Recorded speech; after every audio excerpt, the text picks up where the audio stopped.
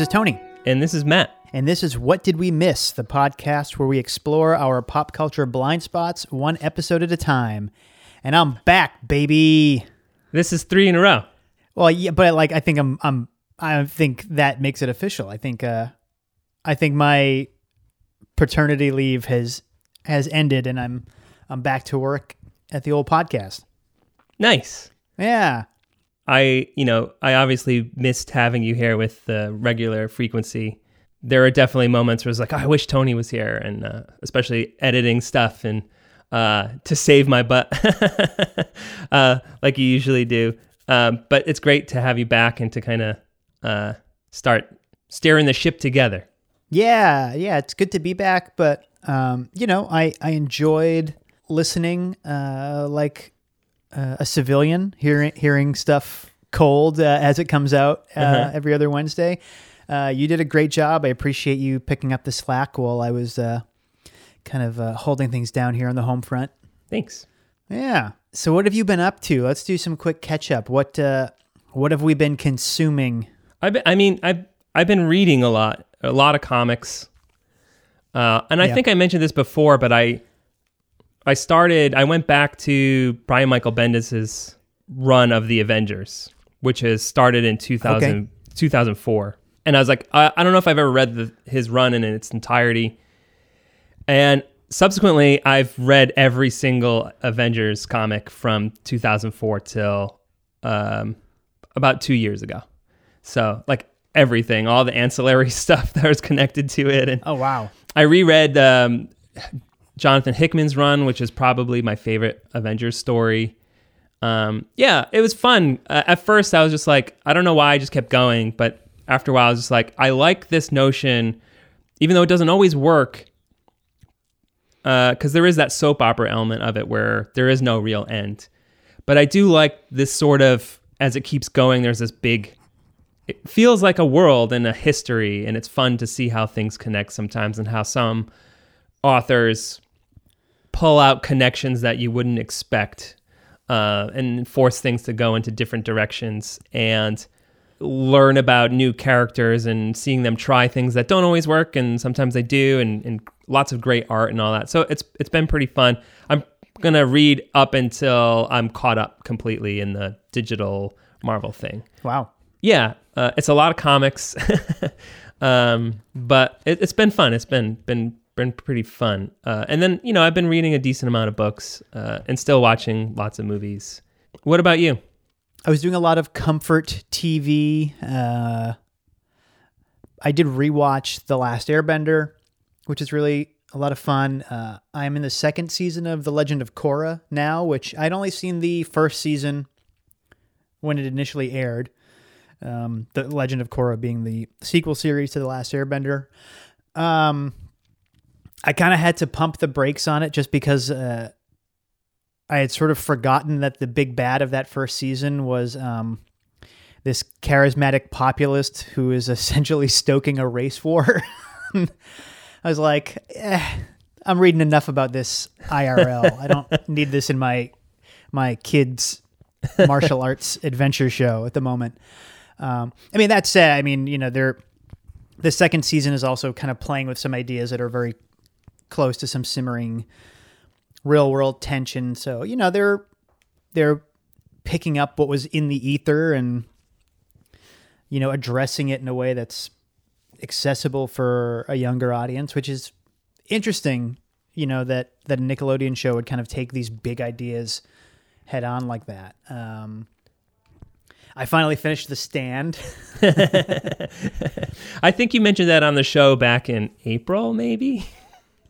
Well, yeah, I think without any spoilers, the end does do a few time jumps, but otherwise I almost read it in real time, which was actually kind of interesting. It starts in May and then like goes up to about September, October, and then starts jumping ahead. But and then some video games. I don't know if I've mentioned Carrion. Have I talked about that at all? No. You would love it. Okay. It is it's relatively short, but it's a Metroidvania. Imagine The Thing, but you get to play as The Thing. Oh. That is so cool. you are this, you play as this like gross, gory, like writhing collection of bloody tentacles that just gets bigger and bigger and gets new powers as you consume things, but your size can constantly shift and you have different powers depending on what your size is. So sometimes you have to like just like sluice off part of your body to get into smaller spaces. Oh, cool. It's really fun. And then the Mario 3D All-Stars, I've been playing Super Mario Sunshine. Oh, cool. I think I told you, but I've been playing Ori and the Will-o'-the-Wisps, which is another Metroidvania style game. Really similar to Hollow Knight, which I've talked about before. It's a lot of fun. It's another kind of side scroller where you're collecting items, power up kind of things. But it's a beautiful world and it has an interesting little story where it reveals elements of the world by talking to characters and whatnot. And the monsters are pretty cool looking in it. And it's fun. It's definitely not breaking any new ground, but it's that type of game that is comforting to me and I enjoy quite a bit. I forgot to ask you, when we did our episode on catching up on some modern Marvel comics, you read all those on your iPad, correct? Yes. Yep. So and we briefly mentioned this off podcast, but ebooks are relatively new to you, or at least you maybe in the past you kind of looked down on ebooks, and now you like ebooks. Is that correct? Or it's not that I looked down on them. I just didn't have. Yeah, that was probably the wrong wording. Yeah, I did not have a tablet prior to this past summer. So it was not necessarily, not that it wasn't accessible. I could have read something on my phone or, gotten like a cheap e-reader or something. I just hadn't. I do like the sort of ritual and those textural things that come with a book. The smell of a new book, or even like an old book. I've really, especially the last few years, there's just something about really just like wrapping that cover around the spine when you start a new book. It just feels very satisfying. So I was hesitant to, move on to the convenience of having all of the world's literature just in one gadget that takes up less space than a notebook. Why do you ask? Well, obviously, not to spoil anything, but we are talking about a book today. And I know that you had texted me with these kind of like, oh, this is a game changer as far as reading the book in ebook form in order to take notes and screenshots for the show. So I was curious if it, how that epiphany kind of came about, and all of a sudden, like, does it make more sense for the show as far as like, how we talk about these things and take notes and whatnot? Is that maybe part of this sort of like, oh yeah, ebooks are a viable thing? Yeah, that's totally it. Because I'd read a couple of, we read all those comics. I read most of them on my iPad. I did read a novel over the summer on my iPad. I did read a novel on my iPad over the summer, but for the purpose of the show, I like to take notes. And a lot of times when we've talked about a book before, especially, like with a movie or a song, you can, I want to talk about this part of the song. I'll just pull it up when we're talking about it, or I'll go to YouTube and see if they have that clip I want to talk about from that movie. So I'd take notes in my notebook with, longhand, and I'd, have to write the page and kind of like abbreviate the section I wanted to reference. But then, I got the book we're talking about today, the 5th season, from the library, and so I'm like, oh, I can highlight stuff. And first I was just copying and pasting it into notes. And then I realized you could highlight it and then share it directly to notes and then add in your notes to those notes. And like, it suddenly made the workflow of, taking notes and doing the research a lot easier. And it's also just fun to like, I haven't read a book and taken notes like this in a while. So it was just fun to be a little more academic about it, and also to have a much more streamlined process. So yes, I think I am a convert for sure. For me, it's always been I like having books. I like owning books. I like a wall of books as a form of decoration in a home. I always loved libraries and that look of a full wall of books. And so we have a full wall of books. But after a while, that gets overwhelming where, you have too many books and then you're just like, do I really need all these books? So for me, it's trying to find that balance of just like, well, I still want to read a lot and as much as I possibly can.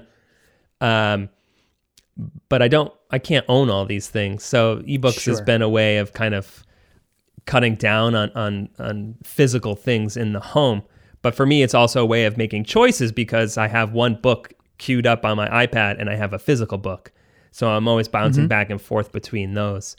And as like I said, I've just read all those comic books. To own all of those would cost me hundreds and hundreds of dollars. With a subscription service, it's a lot more accessible to read years and years of stories in a matter of a few months. So that accessibility is nice. I do feel like, there's nothing quite like holding a comic book in your hand and seeing the art printed. And same thing with a book, like you said, cracking that spine open and even the smell of older books and stuff. There's definitely like a sense memory involved there. But yeah, I've been a pretty big ebook reader for a while, and it is helpful for the show. I take screenshots and like you outline stuff and copy it to notes and all that. So it is pretty helpful. And it's easy too, which was necessary for this book, and we might as well get into it. But today we're discussing the 5th season by N.K. Jemisin. This was released in 2015. And this book is it's a sci-fi book, sci-fi fantasy, and it can be tricky at times. And one thing that was helpful is there's a glossary in the back of the book of some of these made-up terms that she created. And I found myself, every once in a while flipping back to those terms in order to kind of look things up. And that was pretty helpful to have that in ebook form where I could just bounce back and forth. Yeah, you had texted me and I didn't know you were like, man, it's a good thing there's a glossary in this thing. And I couldn't tell if you were upset that it had a glossary or like we're into it. But so before we get too far, this is Jason Heller. This is his review of the book for NPR. This is the first paragraph. Mm-hmm. There are two ways to look at the kind of fantasy novels that come with big glossaries at the end. Negatively, they're self-indulgent exercises in building fictional worlds with the author fixating on the sheer quantity and settings and characters to the exclusion of all else. Positively, fantasy novel glossaries help the reader keep track of an intricate clockwork of imaginary peoples, places, and things, and that intricacy actually pays off. What camp do you fall into? I couldn't tell when you texted me if you were like, I hate glossaries in books, or I'm really like excited that they're helping us unpack this world. I think there's a third kind of reader, and I think that's me. I think I fall right in the middle. I do think there are moments in this where she's creating a world from scratch, or at least she's taking our world, she's destroying it, and then building it back up again with new terms, new things. And I feel sometimes that, and this is one thing. This is one reference that I had texted to you. In the book, she refers to communities as comms, and that almost seems kind of a little too cute for me sometimes, because it's just like when you have to learn all these things, like what an orogene is, and you add something on top of that that's something we're already familiar with, but you want to kind of rephrase that. And obviously she's shortening it, so it's not that big of a deal. But when you're in the beginning of the book, before you learn there's a glossary, it can be a bit frustrating. Mm-hmm. Where do you fall in this camp? I don't mind it. I actually did not know there was a glossary, so I was just using the context clues to sort of figure a lot of it out. I was about maybe a third of the way into it by the time you brought it up. And I didn't reference it as much. I think I went and just read it all in one chunk. And then at that point, I was far enough in that the phrasing and terminology was so peppered throughout it at that point. And I was familiar with enough of it that I didn't have to reference it too much after. But kind of backing up a bit, I feel like we're getting a little ahead of ourselves. You were wondering why, off mic, why I chose this book. And to sort of speak to what you were talking about earlier with, books as decoration and having a nice wall of books. I moved my office at home recently, and so I had all my books packed up and then unpacked them and putting them back up on the shelf. And it was through that process that I realized that most, if not all, of the books I have are written by white men. There are exceptions like Ursula Le Guin, but still a white writer. And with everything that's been happening in sort of larger, more important conversations this past year, it just got me thinking about my reading habits and, what is going into a non-choice, if that makes sense. I don't know that I was deliberately seeking out white male authors, but I think that speaks to one of these, sort of built-in biases that we all have, whether we are aware of it or not. So I wanted to make an effort to change that with my own reading habits. So I did some research into sci-fi and fantasy written by people of color. Specifically, I was looking for women as well. And this book came up on a lot of lists. I was familiar with N.K. Jemisin's name because I'm drawing a blank on the new one, but she just had a new book come out earlier in the year that I'd seen pop up on some lists and on some websites I read. What stuck out about the 5th season is she was the first Black writer to win the Hugo Award for Best Novel, which is like the award for sci-fi and fantasy.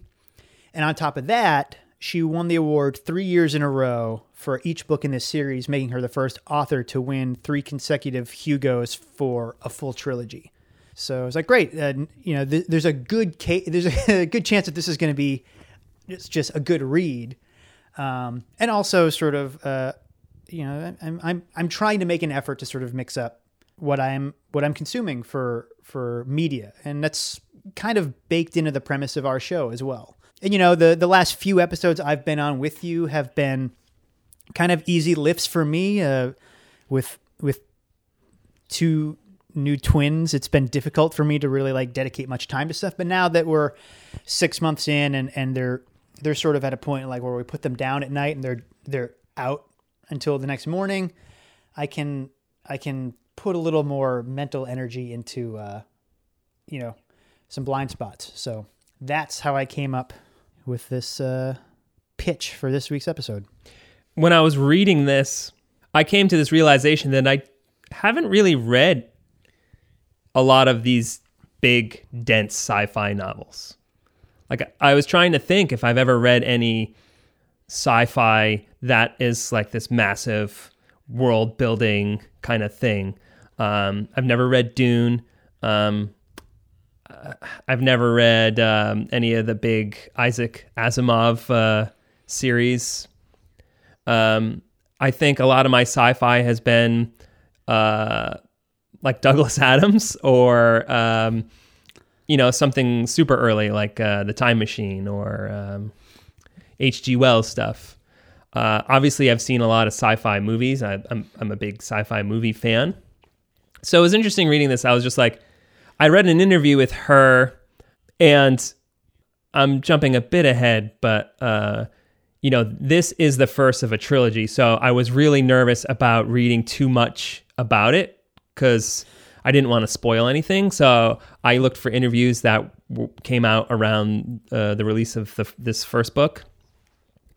And I read an interview with her, and she talked about a lot of these tropes that she was playing with for this book. And I was just like, I guess I understand those tropes in the context of movies, but I didn't necessarily place them into the world of literature because I don't typically read these type of books. And I don't know if I have a good reason why, because I've always loved this form. Like I love The Matrix, obviously, which is another strange world that feels deeply personal and is weird and maybe kind of over-explains itself a bit and is trying to create its own rules.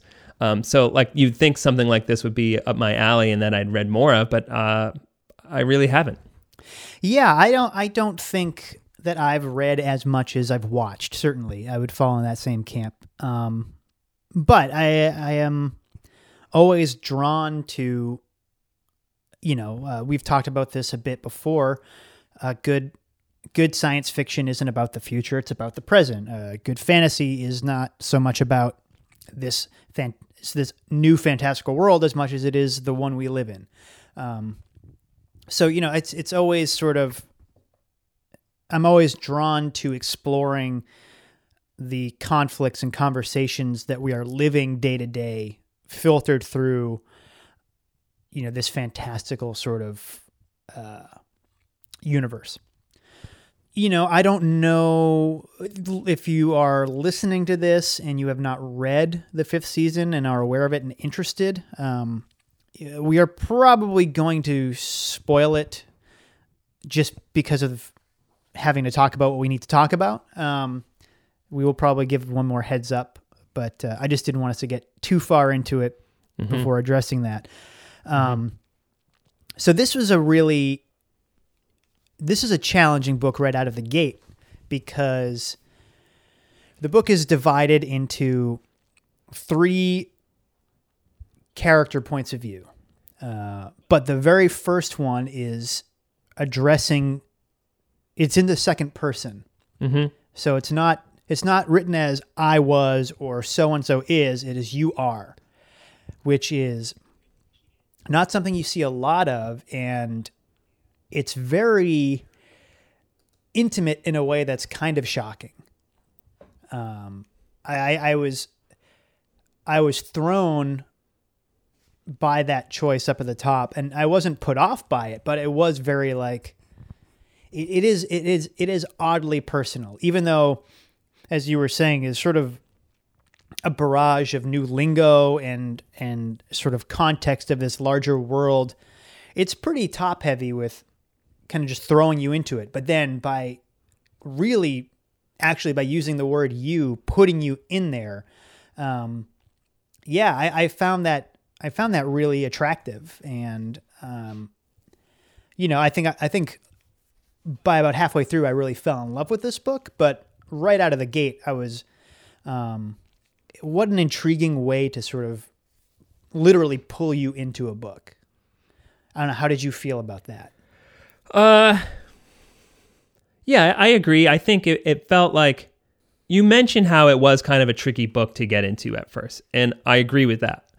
I think that what she does is, because it's not every chapter that is in second person. It kind of alternates between 3 characters. And we won't spoil anything just yet, but these 3 characters, one is in the second person, and the other 2 are in third person. And when it starts off, I think by talking like in the second person, what it does is it creates this, it uses the world building as a form of mystery and includes you in that. So in a sense, you are trying to figure out what your identity is.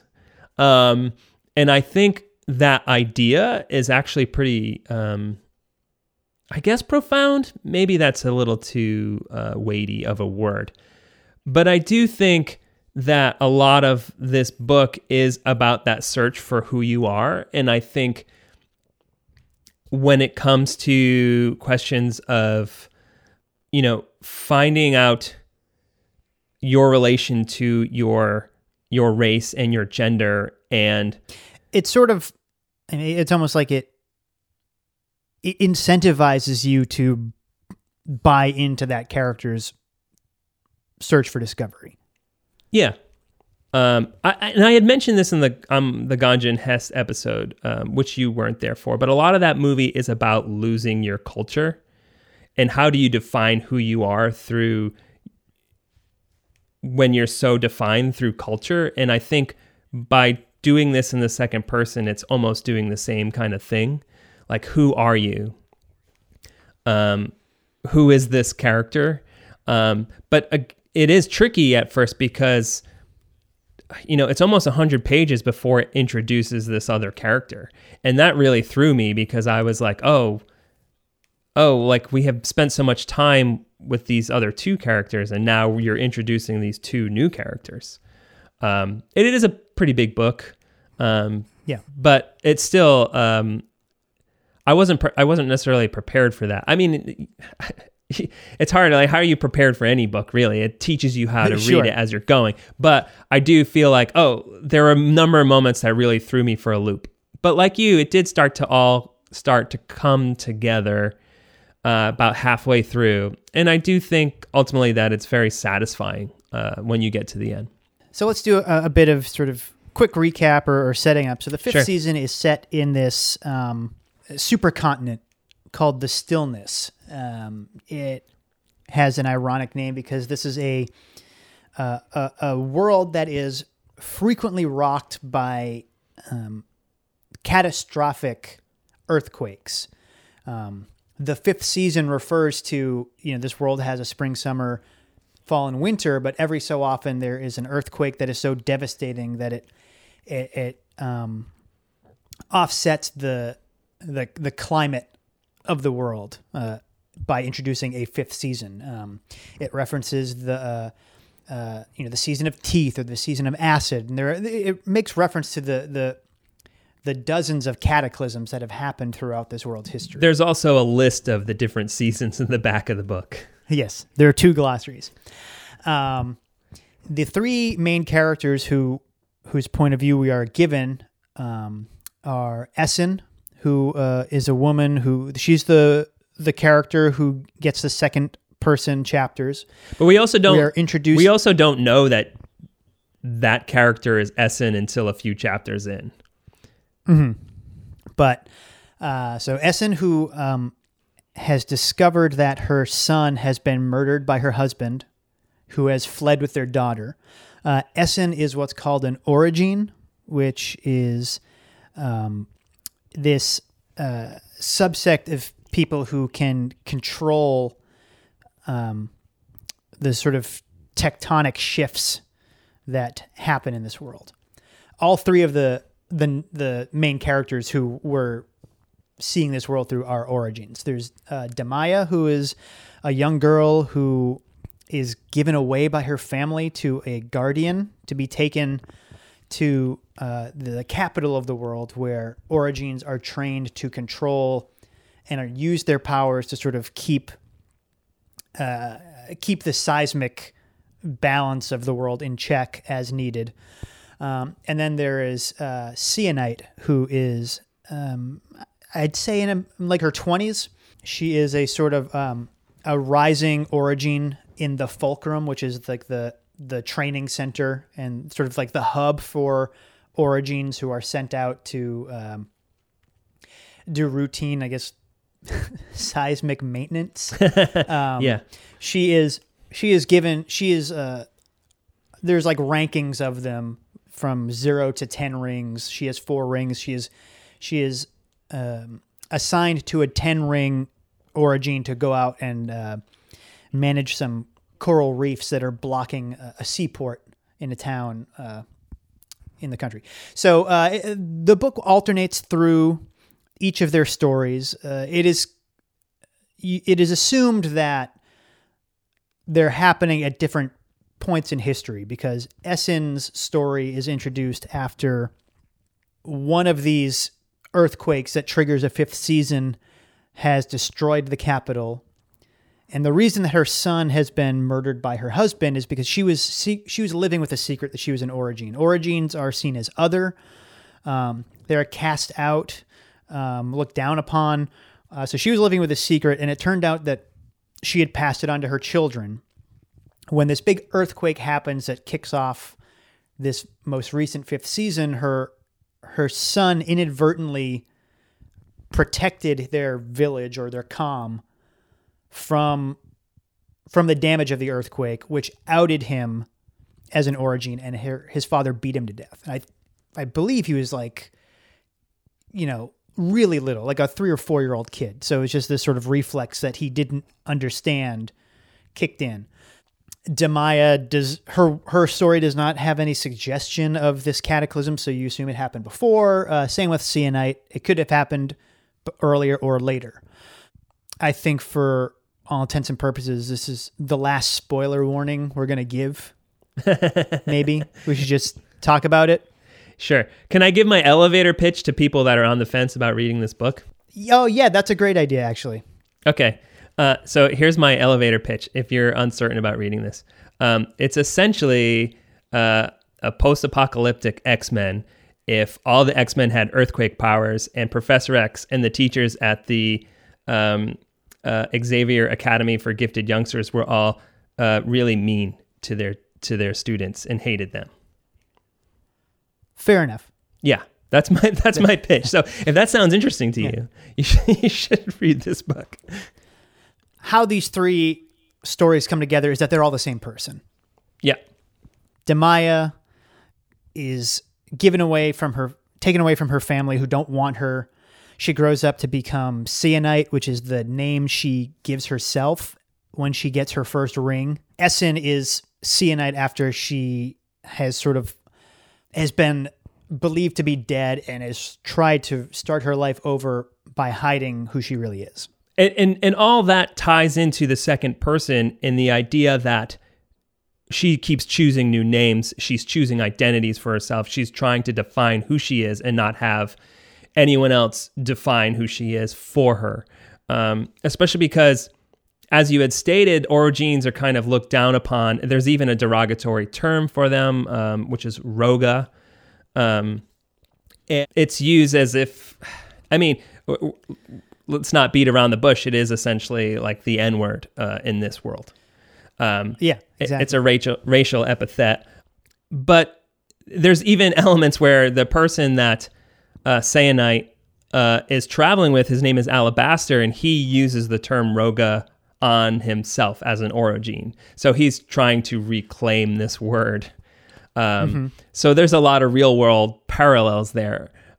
Even in the idea that in this post-apocalyptic world, I guess, where, because it feels like the real world parallel is obviously climate change and how, and they even allude to that in this where they keep referring to the Earth as evil Earth, because they say at one point that because we had treated the Earth so poorly that it had turned on us.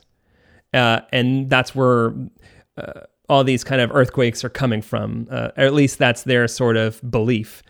And in that idea too, where, climate change directly affects people of color worse than it does people of wealth and white people. And that ties into this as well, with the Orogenes being the ones that are forced to protect everybody and are looked down upon. The parallels to cultural and racial disparity are all over this book. The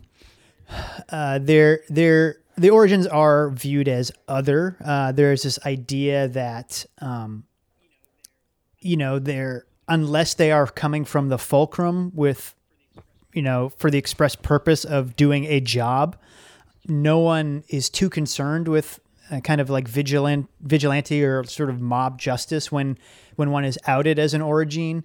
There is this idea sort of drilled into these trained Origines that, when you're out there, you represent all of us, so you have to behave. This idea that like, in a sort of post 9/11 world, anytime there was some sort of, instance of violence where it was just instigated by, if the perpetrators happened to be Muslim, there's this sort of knee-jerk expectation that like we need some representative of the local mosque to apologize on behalf. You know, there's always that sort of expectation that one represents all, which is fucking horrible. And, they do flat out say, that they are essentially slaves. There is, so this is an argument that Seonite is having with Alabaster, who is the Ten Ring Origin she's been apprenticed to. She says, "We aren't human." He says, "Yes, we are." His voice turns fierce. "I don't give a shit what something council of big important farts decreed, or how the geomests classify things, or any of that. That we're not human is just the lie they tell themselves so they don't have to feel bad about how they treat us. This too is something all Ragas know, only Alabaster is vulgar enough to say it aloud." So there is this sort of, this systemic racism towards Origins. There's another passage that gets into this idea of, they have stone lore, which is sort of like their religious text or sort of their shared history. And the stone lore says that Origins aren't people. And Alabaster has the audacity to suggest that, maybe the people who keep the stone lore have been changing it over time and adding or getting rid of what does and doesn't work for them. This sort of history is written by the victors kind of thing. Yeah. And going back to the Fulcrum, this is the school. I guess you can call it a school. But it seems like even within that, when they're all Origins in there, they're pitted against each other for survival. Even Cyanite says, "Friends do not exist. The Fulcrum is not a school. Grits are not children. Origins are not people. Weapons have no need of friends." So this is kind of like this mantra that she tells herself in the school in order to survive, because she's mistreated there, she's bullied, so she kind of has to use her wits in order to gain any footing, because she realizes that if she doesn't survive the school, then she doesn't survive at all, which is not a good position to be put in. No, absolutely not. And, for her to have been a child so young and brought into that. Yeah, and it's really cutthroat. There is a lot of sort of, there is a chapter where she thinks she does make a friend, and then that friend kind of betrays her, and then, through this whole, it almost seems like it's going to be kind of like a light, like schoolyard revenge kind of thing. But then it turns out that the kid who did something mean to her has been being abused by instructors, and it gets really just awful. And like the sort of meat grinder of atrocities that these children are subjected to, so that they can keep a world that doesn't give a fuck about them safe, is really, it's really unsettling. So, I'm trying to think if there's any other big vocab words we need to address. Guardians. So the Guardians are sort of bonded to individual students at the Fulcrum.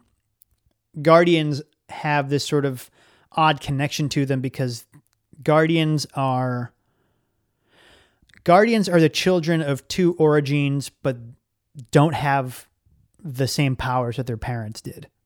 They are also kind of an other, but they are almost born into this role of overseer or almost like a police force to keep the Origins in line. Their only real powers, there are some of them that can like make an Origin's body implode, which is like this weird threat. And then like when you actually read that happening, it's pretty disgusting and upsetting. Cyanite's guardian is the one that picks her up when she's referred to as Demaya in the beginning of the book. And the way he talks to her is sort of, he doesn't talk down to her, but it's very plain. And he tells her in the guise of, I'm here to help you and protect you and love you.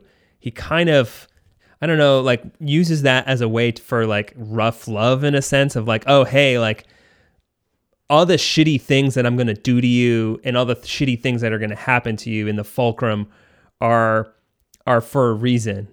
But as the book progresses, you realize that he's maybe not as he doesn't really care about her as much as he lets on in the beginning of the book. Yeah, I mean, the power dynamic, he is an adult who breaks her hand and tells her it's for her own good. It's it's really like he's grooming her for something. It never becomes a sexually abusive relationship, but it is deeply emotionally abusive. I mean, at one point she says, like, he's the only person I can love, and she's terrified of him. And all of them sort of have this relationship to a guardian that even carries through into their adult life, that they know that this person, despite the fact that they can do these amazing things, that there is always this one person who, like, will not hesitate to break them because they deserve it and it's for their own good. So let's get into the back half of the book. We had mentioned that Cyanite and Alabaster arrive in the town to do some work. They're farmed out by the Fulcrum for this comm that they show up in. Again, that's a community, and the idea that you get in the book that communities don't always last very long. There are a lot of things that are involved with making sure that they survive. And typically they don't really last many seasons, but they hire Cyanite and Alabaster to go in and do some clearing work. And in the process, due to bigotry, Alabaster is poisoned. Cyanite has to go and take care of this work. And she gives some advice, and they don't really listen to her, and they ask her to go forward. In the process of using her powers, she reveals this obelisk, which has one of the the stone eaters frozen inside the obelisk. It catches everybody off guard. Right. So this world has these sort of like crystal obelisks that are just kind of floating around. And nobody knows where they came from, and nobody knows what they're for. But there are several clues dropped throughout the story about how people, in particular Origins, like, are always looking down and never looking up. It's just, these floating obelisks are just what they are. They've always been there. No one really pays them any attention. When she makes this one come up out from under the sort of the sediment and the seafloor, she ends up triggering a massive volcano that destroys this comm that she's been sent to help. What Alabaster knows, and that what she is kind of starting to understand, because his powers work a little differently, and it turns out he can draw power from these obelisks. And that's what she ended up doing, is she sort of activated this thing. From there, they both wake up on an island. Islands aren't typically considered very safe because they're, the other earthquakes are one big threat, but tsunamis are another one, especially for coastal towns. But for people living on an island, the idea is you'll either be swallowed up by a volcano that's formed from an earthquake, or you'll just be washed out by a tsunami. So they end up on this island with a comm of pirates who, a couple of them are Origins, but they're not trained, and they know how to use their powers in so much as they can keep their island safe. But suddenly they're in a group of people who view them differently. There is no prejudice towards them. The leaders of the community are Origins. We also get into a bit more of the sort of sexual politics of this world as well. We do get a little bit of, so one of the things that Cyanite is assigned to do when she's brought under Alabaster's wing is she is mandated to have sex and procreate with him. And at first, this almost feels like a kind of, concubine situation, like she's put into this life of forced sexual servitude. But it's not one side. I mean, he is also being put into this life. He's not happy about it either. They are being forced to mate together to create more powerful Origins. pretty clearly she realizes, oh, he doesn't even like women. Yeah. Like this, none of this situation is okay for either of us. They have a pretty antagonistic relationship. I think she's maybe begrudgingly looks up to him because he is so confident in his view of the world. But at the same time, she's put off by him. And that kind of carries through for the bulk of the book. But once they get to that island, they meet up with the leader of that community, and his name is Inon. And I should state here too that like a lot of these names are pretty strange, and even the way we may pronounce things differently. Because even while you're saying cyanite, I think when I was reading, I always pronounced it senite. But anyway, so there's a lot of words is what I'm getting at. A lot of new words. But anyway, once they show up at this island, Inon kind of takes cyanite and alabaster in, and we quickly realize that there's an attraction between all three of them. So they enter into this relationship as a group. Willingly. Yeah, willingly. Even though there are elements of it where cyanite is just like, oh, like it's strange. I don't want to be here with alabaster, but it's really hot when Inon and alabaster are going at it. So that turns her on. Right. And it skips ahead a bit in time, and they have a child together, the three of them. They're living together. They're raising the child as a unit. What's the child's name? Do you remember? Corydum something? Yeah, Coron or Coru. Coru. That might be an abbreviation of his full name. Yeah, Corundum. They call him Coru for short. So they have this child together, and Cyanite is kind of not ambivalent about the child, but it doesn't connect to it the same way that the other two do. Yeah, Alabaster in particular is quite affectionate towards the child, and while he is content to be isolated from the fulcrum and on this island with his two lovers and now his child, Cyanite is drawn back. She wants to join Inon on the raids. Though they are pirates, they'll raid coastal comms and ships for what they need. He finally concedes, much to Alabaster's protests. She's going to go out on a raid with them, and she kind of, her suggestion is, I can help you. I can manipulate the water around us to make a fog. What ends up happening is she does that. People see them, and then Inon sort of, kind of like other people have before, have commanded her to use her powers in ways she may not want to. In this case, to kill the people on the ship, because they can't know about the island, or else the mainland's going to come for them. The mainland, of course, does notice and comes for them. They go back to she requests to go back to that community where she had her where she caused the volcano to destroy the community, because she wants to kind of see the outcome of that. And when she's there, she kind of, does she stop the volcano? She uses her powers to kind of fix things, essentially, so it's no longer this kind of active volcano.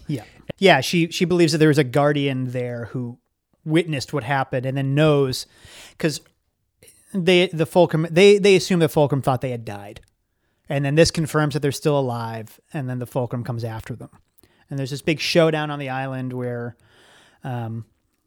she loses most of what she's come to love. The community is destroyed. And it's her guardian that is the one that's in charge of all this and trying to come to get her. Mm-hmm. And is impressed with her powers, but still wants to control her. And Alabaster tries to save them in the process. It seems like he dies in that moment by trying to protect them. Yeah. So, we have mentioned the Stone Eaters, who are this, truly other race of people. If the Origins are just humans with powers, the Stone Eaters appear as like marble statues. Their teeth are diamonds. when they talk, their mouths don't move. It's just a sound that kind of echoes through their chests, and they kind of you mentioned X-Men. They kind of like have like Kitty Pryde powers. They can like phase through rock, which is how they get to the island. I think, right? The Stone Eaters sort of bring them there. A Stone Eater brings them there. And that appears to happen at the end. Alabaster is sort of like, appears to be like sinking into the rock. And then in the end, Inon is murdered by the Fulcrum. And Cyanite escapes with her son. And then there's a moment where she has to choose a life of servitude with the Fulcrum, a life of slavery for her and for her son, who's already shown that he's proficient in these Origene powers by helping to contain their island unknowingly. And making that hard choice, she decides to kill her son. Right. Well, one thing we haven't talked about is one of the first things Alabaster shows her is that throughout the world, there are these outposts called nodes where Cyanite knows that Orogenes are sent there to sort of, it's like a network of, think of like weather stations. And the purpose of these stations is to keep tremors and seismic activity in check. She knows that Orogenes go there. She knows that they're rarely, if ever, heard from again, but she doesn't really understand what's there. What Alabaster shows her is that Orogenes sent there are effectively lobotomized and drugged and sort of hooked up to this station in such a way that they are, they're basically vegetables. They're comatose, and just their reflexive powers are being used to keep like the Matrix, the earthquakes in check. Like exactly, kind of, yeah. And the one that he shows her is one of his children. So it's not even just that their child would be, brought up and trained by the Fulcrum. There is this fear that he is so powerful that like they're just going to strap him into one of those things. They're effectively going to kill him and just use his lifeless body as a tool. It was pretty shocking though. How did you react to that?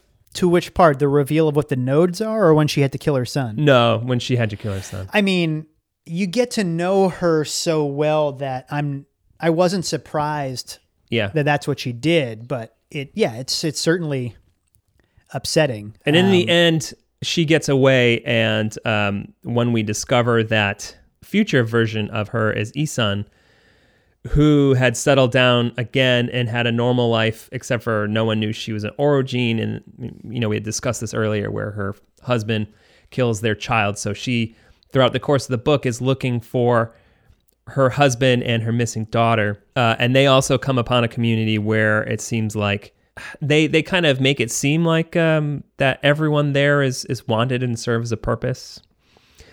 And she meets up with Ho, who is we find out is a Stone Eater, but he's a boy.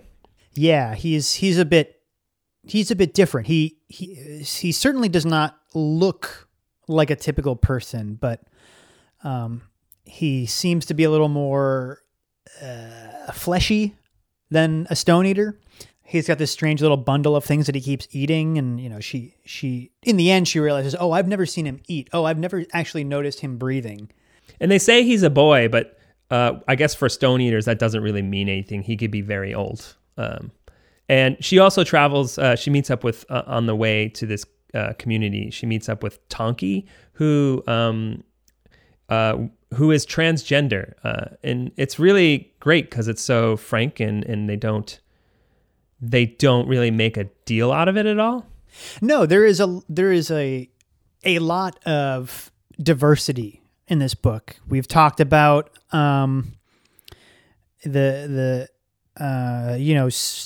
no sort of quote unquote normal sexual orientation in this world. It seems that it seems to be much more open in that regard. Tonki is trans, and there are a couple of other references that make you think that gender identity is not necessarily the same from one com to the next. And then the sort of ethnic description of these characters is all very different. Alabaster described as so black he's almost blue. Cyanite, Essen, Diama is sort of light, a lighter skinned person of color. There's a lot of discussion about the texture of hair. People in the Arctic are probably closer to what we would call white. Some of the cities sort of reflect maybe some Pacific Island type of skin complexion and stuff. And it is contrary to a lot of science fiction and fantasy, which is predominantly Eurocentric or white. It is a much more colorful world. Yeah, so this com is actually underground. It's sort of like in a geode. It's made up of crystals, and it's very... The idea is that the whole thing runs on orogeny. Like the more origins that are there, the more efficiently the thing... It's some old... I don't know, some sort of old system that keeps the air circulating and the water clean and all this stuff. But it's built around the idea that origins lived and worked here and made it work. We don't know much about it. But yeah, there eventually she is told that there's somebody who wants to see her, and that somebody turns out to be Alabaster, who is dying. He seems to be some of his limbs seem to be made of stone now. It turns out that he was the one who initiated the earthquake that set Essen off on her journey and that kicked off this recent 5th season. He destroyed Eumenes, which is the sort of capital city. This is the oldest com in the world that has sort of survived the most earthquakes. How did you read that? Are you laughing because I'm laughing said it because than the way we everything we pronounce it completely differently. I mean, there's no kind of like phonetical spelling in the glossary or anything like that. I pronounce it Yemenis, I guess, right.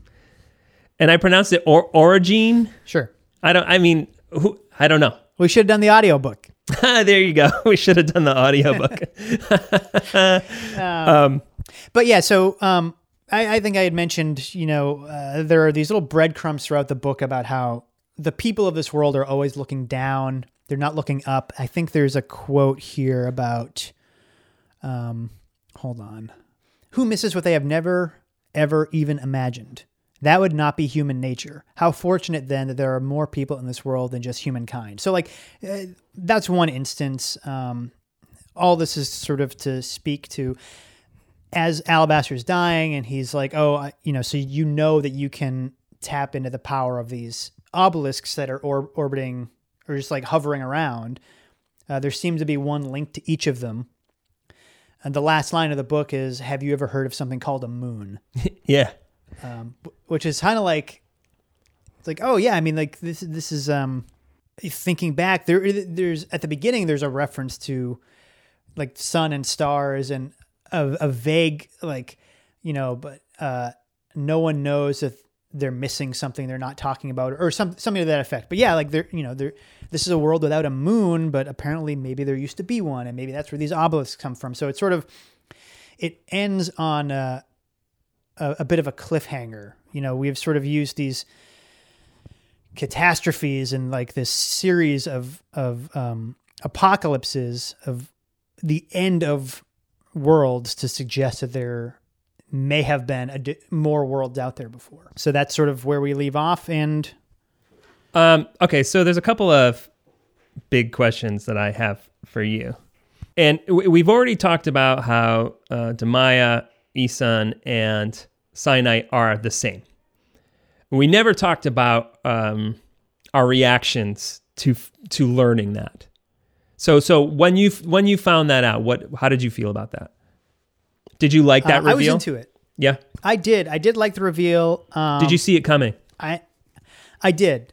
There were two clues. One was as cyanide, there was something. It may have been maybe when she was brought to the island or something, and she said like it, it reminded me of home, like an old warm blanket. And there was a lot of real estate given in Demaya's introduction about this blanket that her mother had given her from her grandmother, and the way it smelled and the way it made her feel. And then later there was a point where Tonki was about to say Essen's name, and she like said, and as it's written, it's S and then a dash and then Essen. And I was like, oh, wait a minute, maybe. That I had already kind of started to suspect it. And that was another clue, like, oh, this person knows her from before. And Essen hadn't figured it out yet. Tonki turns out to have been a member of, one of the sort of upper castes of society, the leadership caste, who when she was at the, who she visited Demaya when Demaya was in the Fulcrum and talked about these mysteries and blah, blah, blah. But then has been tracking her entire life, and it presents herself to her as Tonki, as this new identity she's trying to hide behind. There was also this moment where I believe it was Cyanide, where there's one paragraph that just slips into second person. I can't remember where it was, and I thought I had it. I had like a screen save, or I had saved that, but there was one little moment. I was like, oh, that's really curious.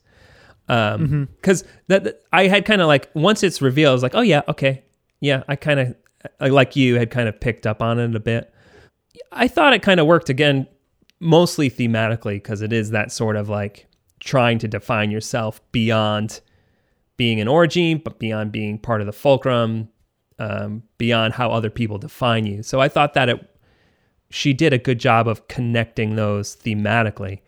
It is kind of cute in a sense, because it's not really revealed until like the back half of the book. Right.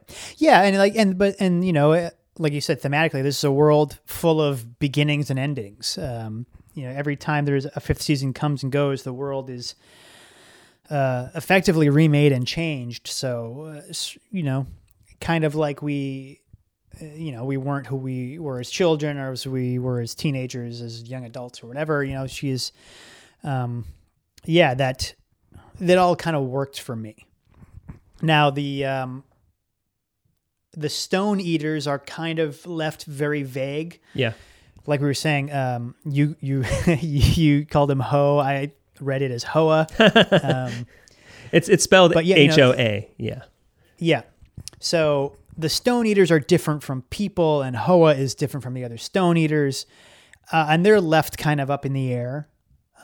But the, Alabaster at the beginning, before we know he's Alabaster, when he's triggering this massive earthquake, is there with a Stone Eater, likely the one that brought them to the island, and also the one who is present with him at the end. Almost like between the Stone Eater with Alabaster and then the way Hoa has been so connected to Essen, it's almost like it's kind of like the relationship that they have with their guardians, but it's still unclear. It's almost like this, symbiotic, is it kind of like a vampire familiar kind of relationship thing?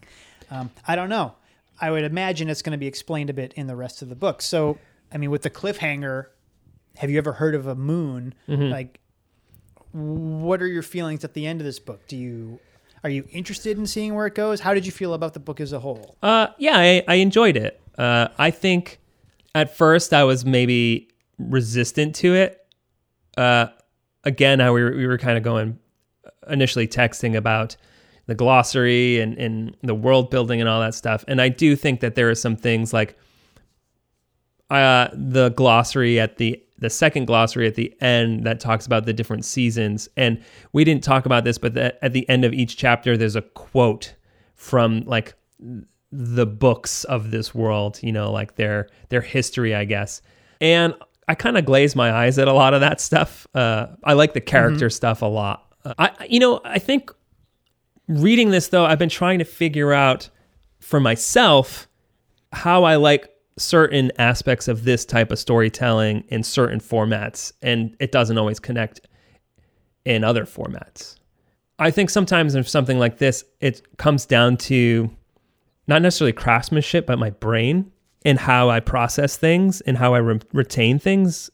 And that's something that I've maybe struggled with, I guess. I don't know. Or like, and this has been maybe a through line with our show, where it's easy for me to talk about movies where they're an hour and a half or 2 hours, and where I read a book over a month's time, maybe I don't recall it as well. And I don't know if that bodes well for me reading stories like this. Yeah, I can understand that. I think, I think in the way that when we do talk about films here, you talk a lot about, I think you see the subtext of the way a shot is framed, where I don't always. I think so. Maybe it's just a.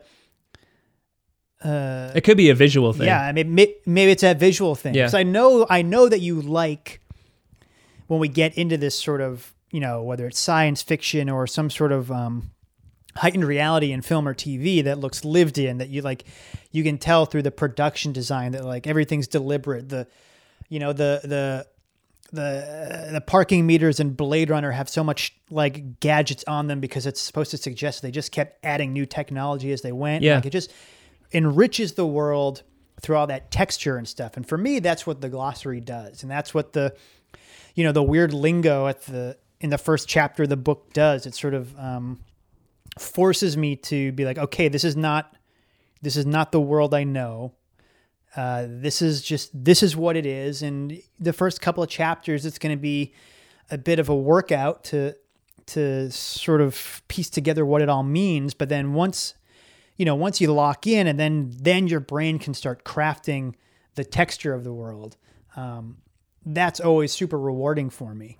You mentioned Dune at the beginning, and like that, I mean, I remember I read that at a point where I was thinking of sci-fi in more like Star Trek terms, and Dune is almost like swords and sorcery in space. It's very different, and the sort of visual language of that world is, I remember being difficult for me to sort of catch up with. But I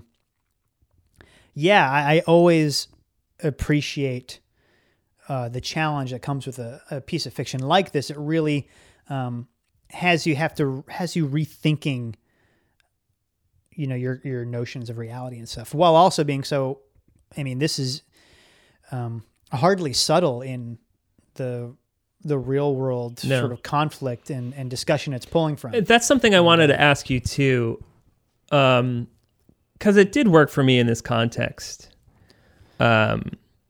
This line that I'm about to read is like, it's very apparent what her intentions are. Freedom means we get to control what we do now, no one else.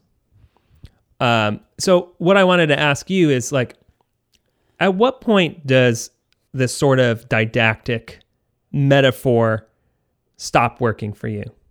And so let me pull some examples, some real world examples. Recently, there's a new Watchmen TV show, which we've talked about in the show, and I thought it did a really good job of making something kind of obvious as far as in terms of race and police brutality, and making that interesting and palatable. Whereas the new Lovecraft Country show, I don't know if it balances it as well. For me. So that's one question I have for you. Like, and one thing that while I was reading this is like, why does this work for me in this context and other contexts where they make that subtext, the text, thunderingly obvious, why it doesn't work? I think, I don't necessarily like this word, but I think what sells it for me is an authenticity. And I'm kind of glad that you brought up Lovecraft Country, because did you read the book? I haven't read the book. So the book was written by a white guy. Mm-hmm. The biggest difference is that the TV show definitely seems to be drawing from authentic experiences. The showrunner is a black woman. Obviously, the cast are all black and have their own experiences to pull from. Jordan Peele is involved. So what? And there's I remember reading a quote from the author talking about, as he was writing it, he would think about, and I'm kind of like paraphrasing because I don't remember the exact quote. He was thinking in terms of, if it were me, is this a situation where I would recognize racism? If it were the characters, is this a situation where they would be in fear of their lives? So it was almost the racial horrors of the book read as if they were from an arm's length, which is not to say like I didn't think the book was racist enough. You know what I mean? But like it definitely there was that distance from the character's experience versus the author's lived experience. And I feel like the show is able to sort of tap into that lived experience in a way that the book couldn't. Sure. And I think for me, that's where, that's the difference between something coming off as, kind of preaching to the choir or lectury. Like I didn't ever think anything here was lectury. This felt, this felt like this is a person speaking from their heart and their experience and what they were seeing in the world around them and how those events directly impacted her and people like her. I mean, I like you, I tried to avoid too many interviews because a lot of them were kind of after the third book came out. Yeah. But I did listen to one where she talks about, a lot of, watching footage of what was happening in Ferguson a few years ago and like that directly influencing what she was putting into the work for the 5th season. So yeah, I don't know if this is a good counterpoint, but on paper, I probably agree with a person like Michael Moore, but I feel like his art is kind of obnoxious. Yeah. I don't know if that quite tracks, but you know what I mean? Yeah. Oh no, definitely. Yeah. I think you feel that a lot with Saturday Night Live lately, where it's so like its politics are so toothless. It helps to soften a lot of things for a broader audience, and then it'll do something like after the election have Kate McKinnon dressed up as Hillary Clinton playing Hallelujah, and it just felt so tacky and missing the point completely. And you feel that with a lot of especially liberal politics, where it's just like, hey guys, if we can just talk about the fly, let's talk about the fly on Mike Pence's head. Where sometimes that feels like, okay, we're done. We need to address the real problems here. And we get caught up in these things and like, we got him this time. And maybe we've gone too far of, left with this, too far away from the original thing. Yeah, I that's one thing I've been trying to figure out, because I do feel sometimes, especially with reading a lot of movie reviews, where they say that like, oh, well, this is too, the metaphor is obvious. And I don't know if that's always a problem. Like I think the metaphor for Babadook is pretty obvious. It's about guilt. It's about survivor's remorse. It's about that kind of weight that she feels. And I think that's what makes it powerful, in that instance. And that's something I've been trying to figure out for myself. Where is that line? Where is it where it doesn't work? I think my issues with Lovecraft Country, the show, is that I think sometimes it's like racial politics and awareness and monsters, and they don't always connect very well. But again, like the show's not done yet, so I want to reserve judgment till I kind of see where they go with it. I haven't read the book. Yeah, and like in this case, we're talking about a fantastical world with like floating crystals and earthquake superheroes and pirates and it's weird like stone people, and like that all worked. Yeah, those were all fun ideas. Those were all cool ideas. It was like an interesting, different world.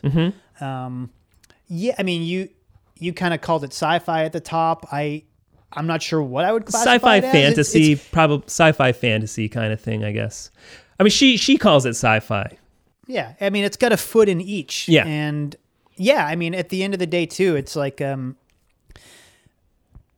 sort of the subtext and metaphor aside, I enjoyed reading about these characters in this world, and I'm pretty eager to finish the series.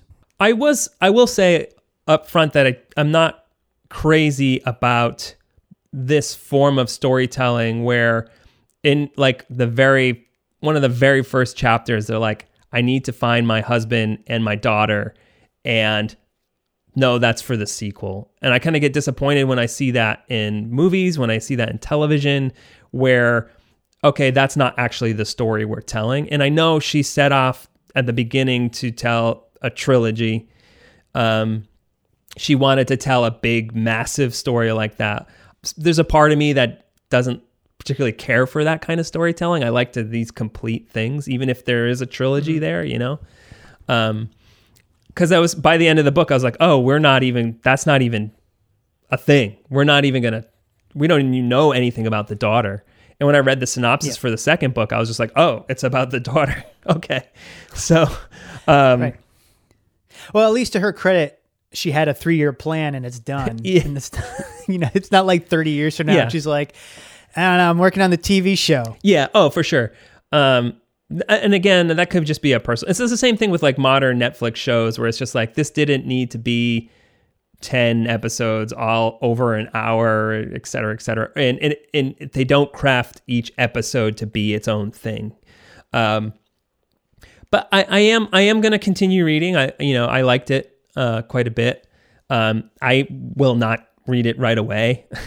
I think I'll give it a beat, which could be a problem because, again, as I've discussed with my memory and how it works with books in particular, I may have to have a little refresher on this one. You already picked up the second one, though, correct? Yeah, I grabbed it from the library. So. Did you start it, or? Yeah, no, because I had I had an ebook hold come in, okay. So I wanted to, and I was texting you, and like with literally minutes left in the book, I couldn't renew it because somebody else was waiting for it, and I had to go to the library to get the physical copy just to read like the last 20 pages. I got some recommendations for you. If great, yeah. So I have a recommendation for you, and then sort of reinforcing of why I chose this book in the first place. So for you, I'm going to recommend Parable of the Sower and Parable of the Talents, written by Octavia Butler. Okay. I was assigned these in college, and I don't want to say that now is like the perfect time to reread them, but it is. The world we're living in is eerily similar. It is a science fiction book set in the 2020s. The main character is a woman who has this condition that gives her like a visceral sense of empathy. If she sees someone experience pain, she experiences it.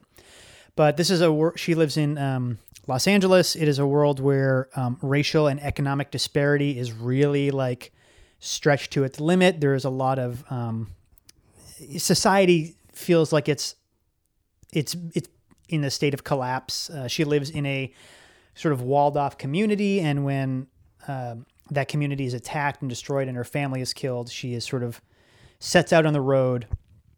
And we're in a world where,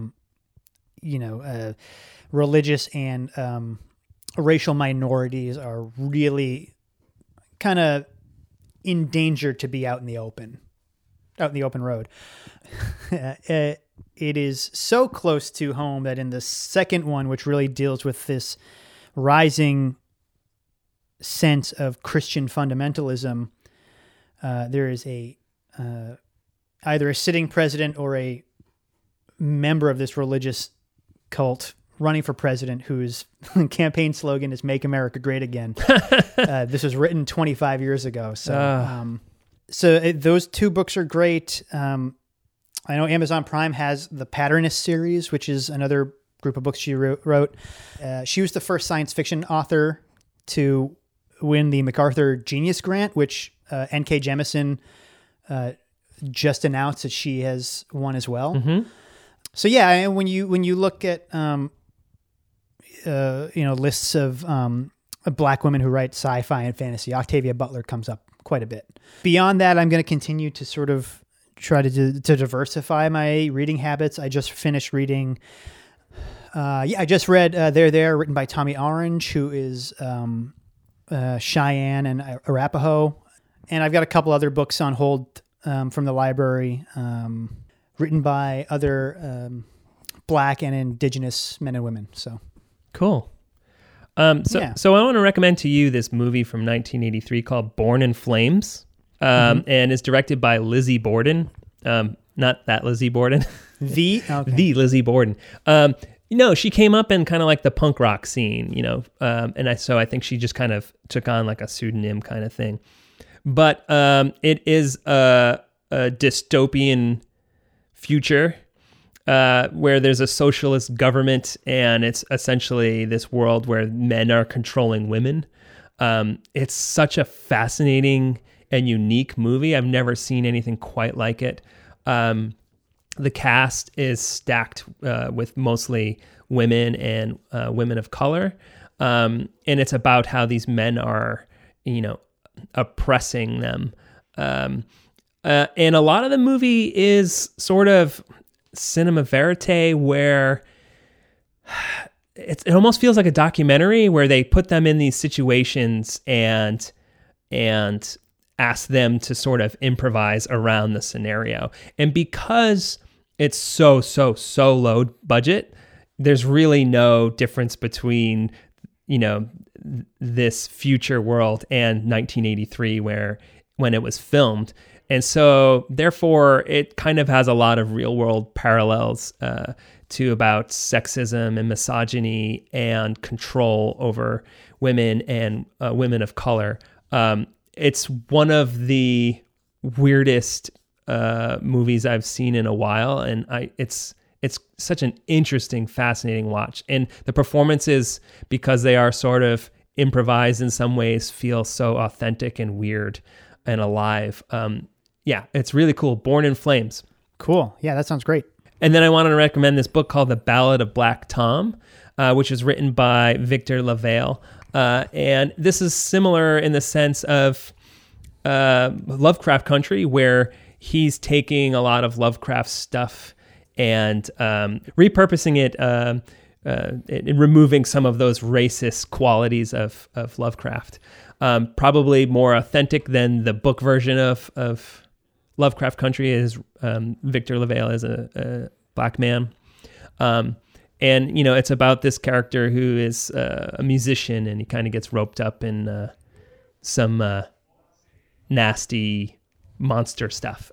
It's really fun. It's a quick read. I really enjoyed it, especially with the conversation around Lovecraft Country. I felt this is in a similar vein and really good. Do we know what we're talking about next time? We do.